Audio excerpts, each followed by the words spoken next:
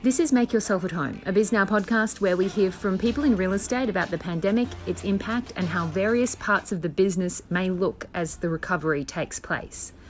I'm Miriam Hall, I'm BizNow's New York reporter. Today on the program, we're speaking with Nick Romito, the CEO of VTS, a cloud-based leasing and portfolio management system.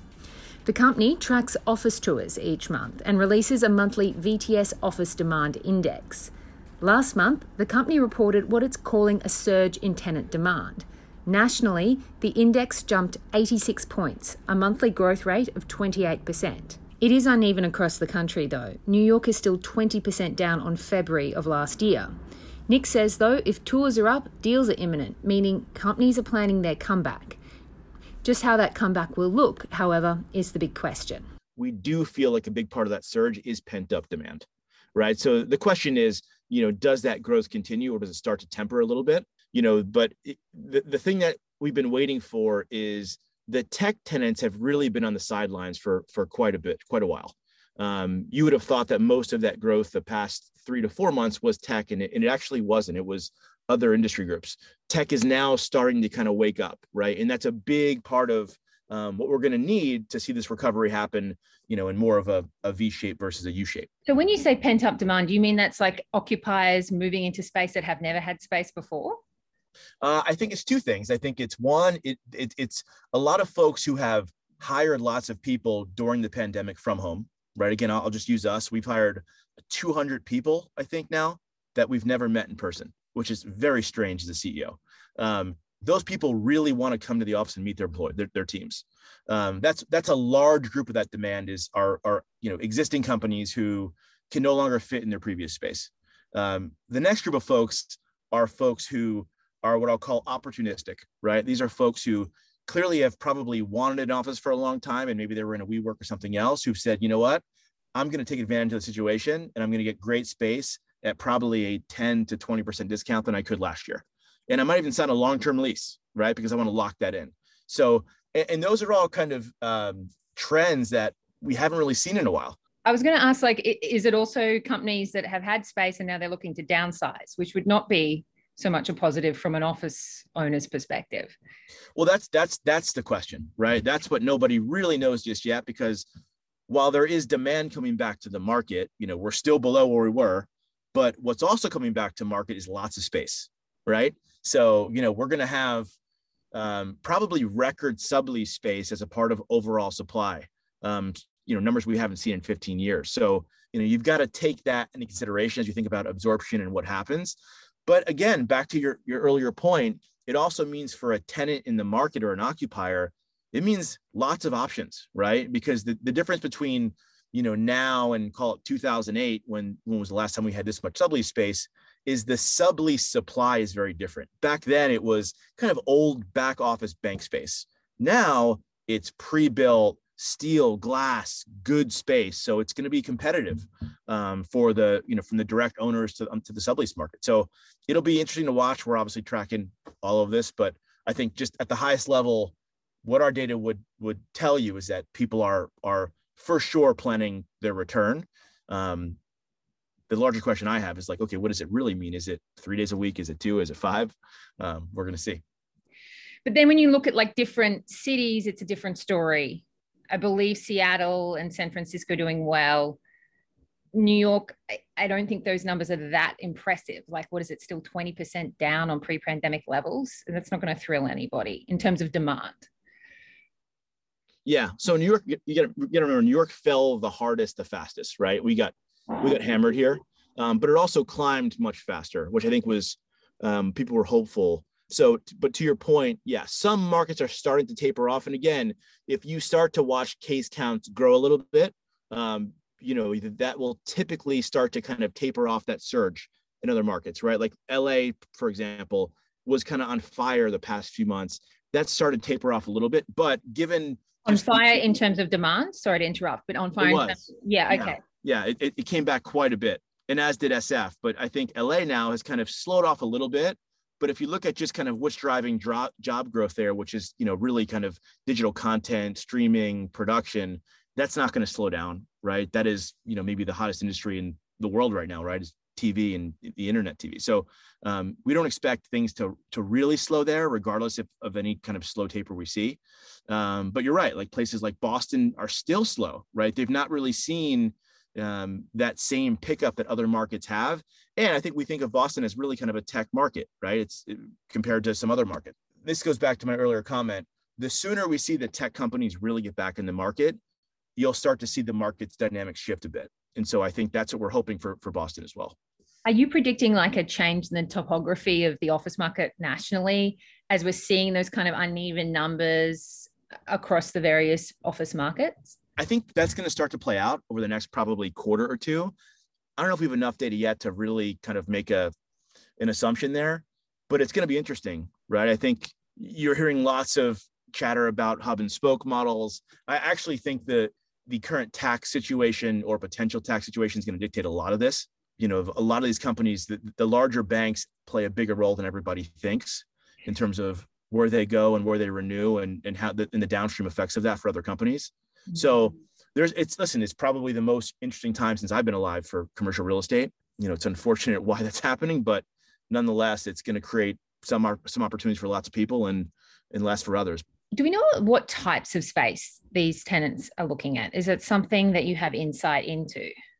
We know a little bit. We don't know enough to probably give you what I'll call like quantitative data on that. But the nice thing is what we're also doing in our larger data product is, you know, we catalog every space, right? So literally we right now have, I think, almost 2/3 of Manhattan on our marketplace, which the brokerage community can actually search and share with their customers. But as a part of that, we catalog space. So we're tracking everything from ceiling height to column widths to, you know, because that's the stuff that I think we really want to know. Okay, if demand is coming back to the market, is it going to the white box space that needs a lot of TI and a free rent to get a deal done?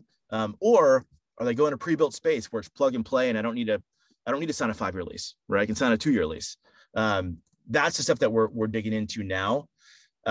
If you looked at some of the concession data, obviously, you know, those things they've grown quite a bit, right? Things like free rent, TI dollars. So, you know, it's costing owners, again, this goes back to the opportunistic tenant, right? They know they can do this right now and they can get a great deal and owners need their buildings filled. So I think the deals that we are seeing, those numbers being where they are, tell you that people aren't afraid to sign a longer term lease and get space built for them that they really want for, you know, 5-10 years, not just 2 years.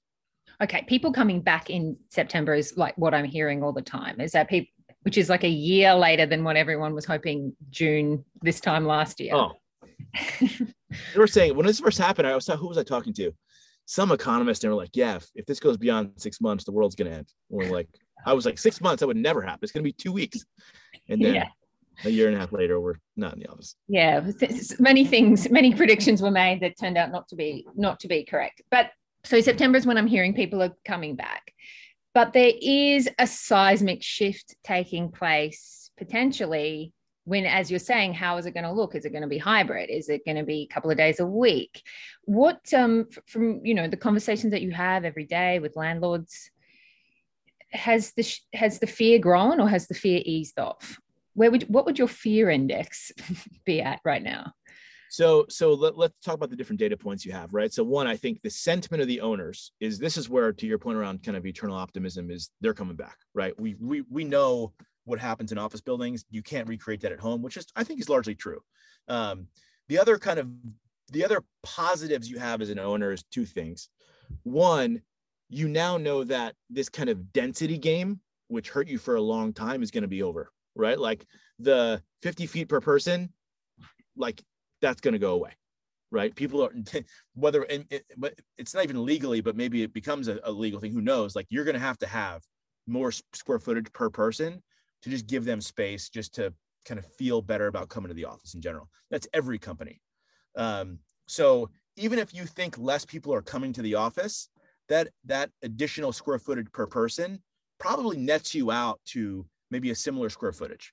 So there, you got to think about that, right? Because again, the model the past couple of years is density is getting lower and lower and lower. We're on top of each other. There's bench seating. I think those days it's not over, but it's going to expand from where it was. The second thing is the things that you need to really grow your business. Now, that was my kind of landlord hat. Now putting on my like CEO hat of a high growth tech company. The things that I've seen in doing this now for a year plus is that, one, you for sure can get work done and be productive at home, right? I was your legacy CEO.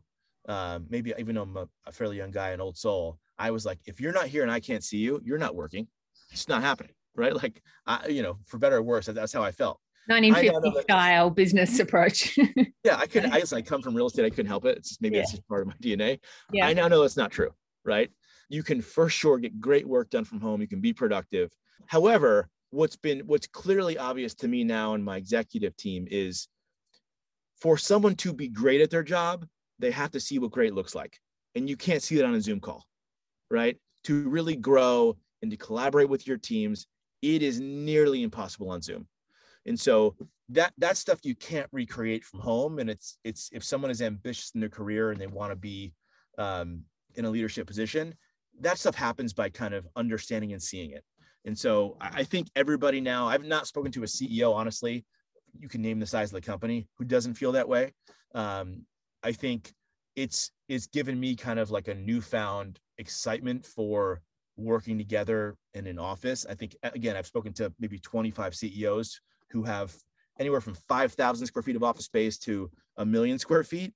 And I would say 95% of folks are going to say it is mandatory you're in the office in September, right?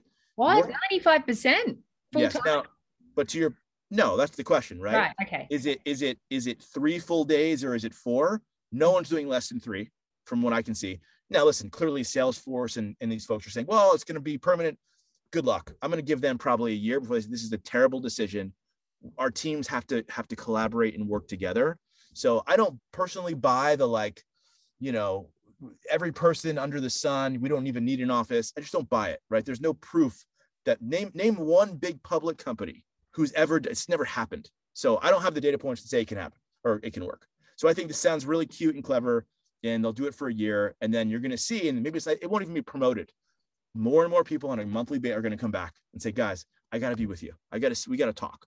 So, but to your question is, what does full-time look like? Is that 3 days? Is it 4? I don't know. Right. But I think it's at least 3 in terms of whom I've spoken to. All right. Demand's up. People are looking at space again. We are coalescing around this idea that some form of office is going to be necessary. I think we've probably all agreed on that. We just don't know how it's going to look. Regardless of all that, there's going to be winners and losers in this from a landlord perspective. Who are going to be the winners, do you think? So it's a good question. I think in a market like this, right, where the people who do want to come back are going to be opportunistic, I think you're going to continue to see this flight to quality, right? So flight to quality, I feel like people have been using for like 10 years now, though. I think it's been said. I think it's been said in a way where the folks who could afford to go to those buildings are going. Right. But now I think it's going to be everybody. Your startup who was paying 80% more to be in a flex space because they could get all those things and do it for, month to month, is now going to say, I can be in that building on a 3-year lease and have my own space and I can afford it. That's very different, right? And owners didn't want to do those deals, and now they will. So I think the winners are going to be the owners who are in a position to deliver great space without doing a ton of work, be flexible, and take those customers and grow them. Because the one difference now that I don't think people paid as much attention to pre-COVID, because there was so much office demand, was the kind of overall experience they have to deliver to a tenant, right? And we obviously made a big acquisition here purely on this simple thought that this now matters more than it ever did, right? So if you put someone in your building and you truly treat them as a customer, they're going to want to grow with you, right? And you're likely going to have space to physically grow them where you didn't have that last year. So this kind of customer retention model that hasn't really kind of been a focus for landlords the past 50 years is now going to be a real thing, right? So, I mean, think about the switching costs for an owner, right? They're massive. As a software company, we're highly valued on net retention, which is, are people staying with us and growing? our switching costs aren't as high as an owner, not even close. But for an owner, never, retention is normally 50% maybe, right? That's going to be one of the most important numbers for them. And so the folks who really concentrate on that and try to keep people in place, this is going to be a renewal market the next 2 years. We know that. Those are going to be the winners, right? And not everyone's built that way, right? They're just not. I was going to ask you, we'll talk about the acquisition that you made in a moment, but I did want to ask you, so the people who are trying to be winners, it sounds like the sorts of landlords who just had a fine building and they leased it up and it was all good. Are there small things that they can do to position themselves to be a little bit more ready for this? I mean, is it a matter of like ripping up a few old ceilings and? Well, I think it's a good question. Like, I think I think they're going to have to spend the money, right? Like whether you want to or not. And maybe the answer to your question is it's folks who are in a capital position to spend the dollars. Folks who don't have a ton of debt on the asset. You can say, you know what, we are family owned. We don't have any outside investors. We own these buildings outright. We can spend $2 million of CapEx to put in shared amenities, to pre-build great space with lots of steel and glass. Like, that's going to be the experience you have when you come here. And whether you want to do a 1-year deal or 5-year deal, we're happy to expand with you, right? Like, I think those are the folks who are going to win. I think the total building experience of whether it's shared amenities or food or all those experiential things in a building are going to make a real difference. In fact, it might even be the expectation going forward. And you hear that a lot, right? You hear people talk about it and how important it is, but I think it's real. And what we'll be able to tell you, and we probably could tell you now, I just don't have the data in front of me, is as we catalog these buildings, are those buildings really seeing more demand because people know those exist today? I'm sure we have the data, I just don't have it in front of me.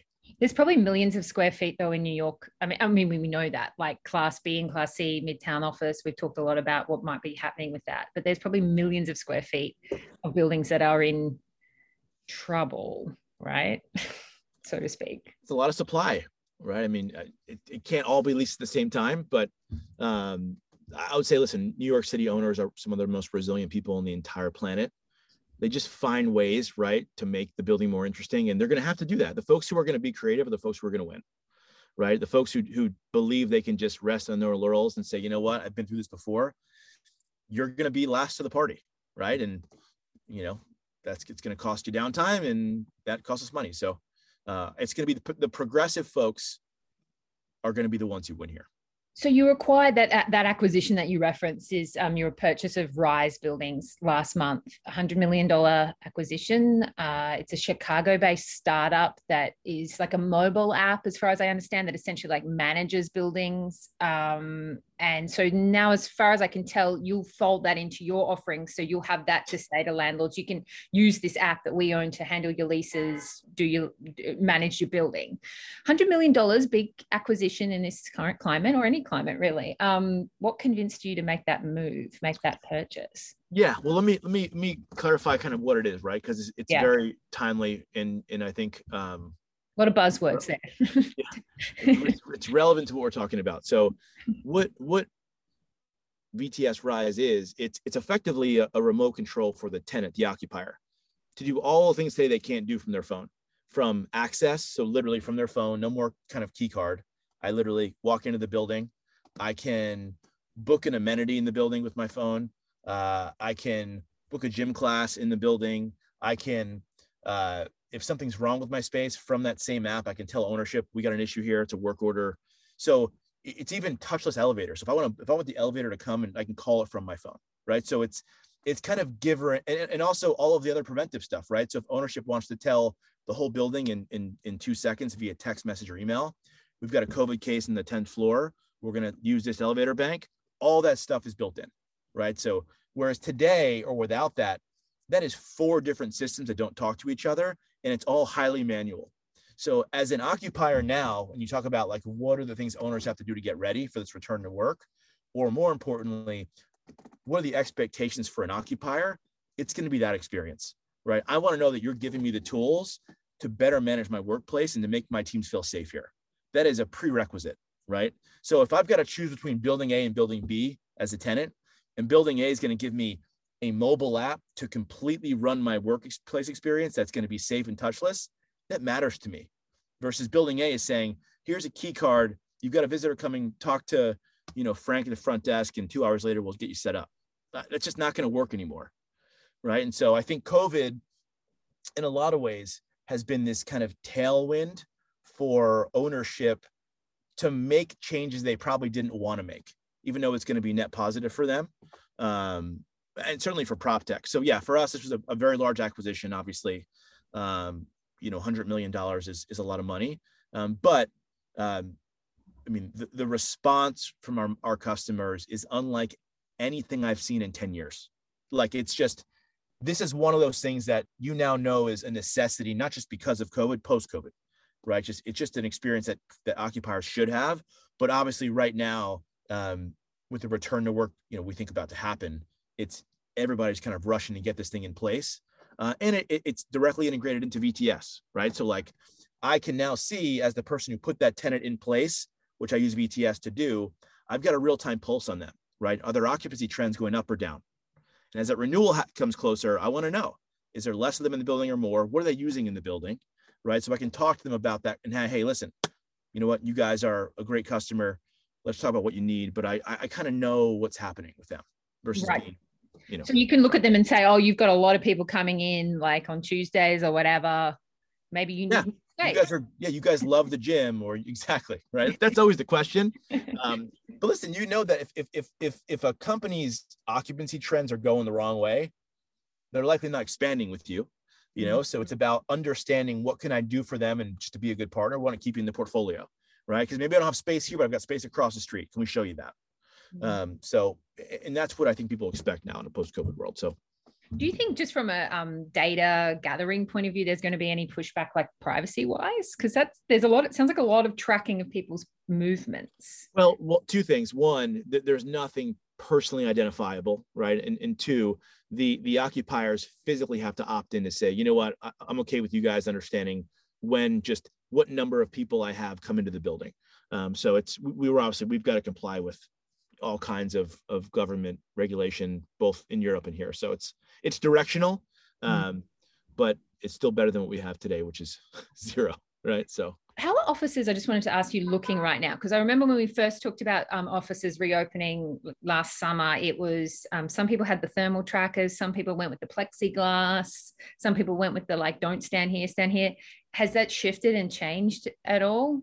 That's going to be a question for the occupiers, right? Like, they are going to have to set their own rules around what they mandate. For example, I'm part of these CEO groups, and there's some folks who are saying, we're going to make it mandatory and it's legal to say, if you are not vaccinated, you cannot come to the office, right? And guess what? It's mandatory to come to the office. So what does that mean for you if you don't get vaccinated? Yeah. Right. Other folks who are saying it's not mandatory, but it's going to be highly recommended. It's going to be all over the map. I don't think the building owners can mandate it, right? So it's going to be up to the tenants themselves. So it'll be interesting, right? Like, these are conversations we're having across our company every day now around all this stuff is, well, what's mandatory? How many days a week? I am certainly under the impression that for our teams to really do what they do well at the highest level, they've got to be in the office, right? I just believe that. Is it 3 or 4 days mandatory? Is it 5? We don't know yet, but I feel like working from home is a privilege, not a right. And so you got to treat it that way. So, okay. So would you, for example, mandate vaccinations? It's a good question, right? Like, I don't know. It's a really slippery slope. Mm-hmm. I've been really pleased to see, I don't know I've not spoken to one person in my company who isn't already scheduled or has it already. So it may be kind of a non-issue for us. Well, to the best of your knowledge, you're not correct. We haven't surveyed, right? So I don't know yet. Yeah. But I certainly feel more comfortable if people are vaccinated, right? Personally. So we've got to figure that out, because there may be religious issues and other reasons why, or medicinal issues why you can't get it.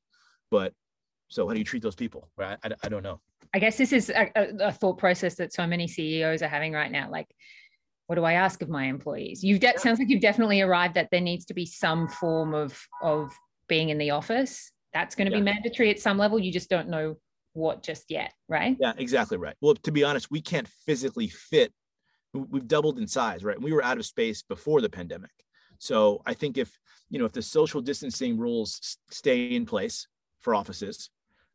We can literally fit like 12% of our people here at a time, right? So you're going to have a flexible schedule probably for the next year until we find new space. And so that's, that may solve a lot of the problem for us anyway, right? Because we just can't physically fit you. So you're going to have a schedule. But I think what we're also contemplating is, do you just tell one group of people, for example, hey, you are part of this team and we know that you work better together. So you're in 5 days, everybody else, you can work remotely for the next 6 months. So we're kind of thinking about all these ideas.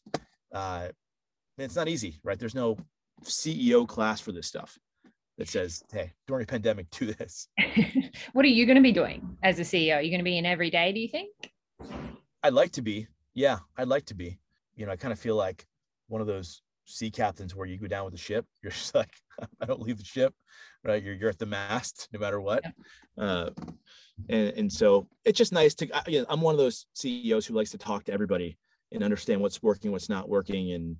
And, whether it's like actually doing customer support and taking calls once in a while to just hear the customer directly or deploy. I just like to be in the weeds. So you've made this acquisition, right? This Rise Buildings acquisition, because you believe that that's going to be the next big thing, what every building needs, what every customer wants. If you had another 100 million hanging around, and I don't know if you do, what would you invest in now? Like, what do you think is going to be the next big thing for the office and for office people who work in the office space? I spent so much time thinking about this, Miriam. I have a couple philosophies. So I think the things that COVID have done, I don't think are reversible. And I'll give you examples, right? So pre-COVID, if a tenant was hitting the market looking for space, they were going and physically touring 50 spaces at a time. I don't believe that will ever happen again. I believe that occupier is going to do the same thing they do when they're looking for an apartment, which is I'm probably going to go online and I'm going to find 50. I'm going to go tour 50 and see 10 in person. Right. I'm not going to see 50. Right. I think that probably was going to happen over time, but COVID just kind of overnight made it a necessity. Like me as a CEO, like good luck getting me to tour 50 spaces again. It's never going to happen. Right. If I can't tour online and see it, I'm not going to see it. And what's funny is our first product that we launched during COVID was our digital marketing. Yeah, I was going to say, isn't that the first, View the Space, the very first iteration 100%, of it? 100%. We didn't plan it. I wish it feels like we may have had a crystal ball on this, but we had been working on a new version of that for 2 years, which we launched literally in the middle of the pandemic and when it first happened. And that was the fastest growing product we've ever built all of last year. And it makes sense, right? Like, yeah, okay, in 2021, I can't go and just tour office space online. Well, now you can. So that's one thing that I think is not going to go back as much as owners probably, even though they're seeing a higher conversion when that happens, I think they're still holding on to that one a little bit. But I just don't. They're going to still be doing the physical tours that they really need to be. Well, that's going to be a necessity, in that has to happen. When the reality is, you don't want to spend your time touring someone who's never going to sign a lease with you, right? Like, no broker's ever said, I love touring tenants. That's not true. My other prediction or place that I would spend them. So one, I would invest there, which we are, but I think another one might be the flex situation is interesting, right? Like I think WeWork is because they're obviously still, a large company, but it's probably one of the most expensive prototypes in history, right? Like they spent, I don't know how many $1 billion just really kind of showing the market that this is a product that can create a lot of demand. You can argue the business model all you want, right? How they did it, but they kind of proved to everybody that, like, if you build really functional, great space and you make it flexible, there's a big opportunity there. There's demand for a product like that.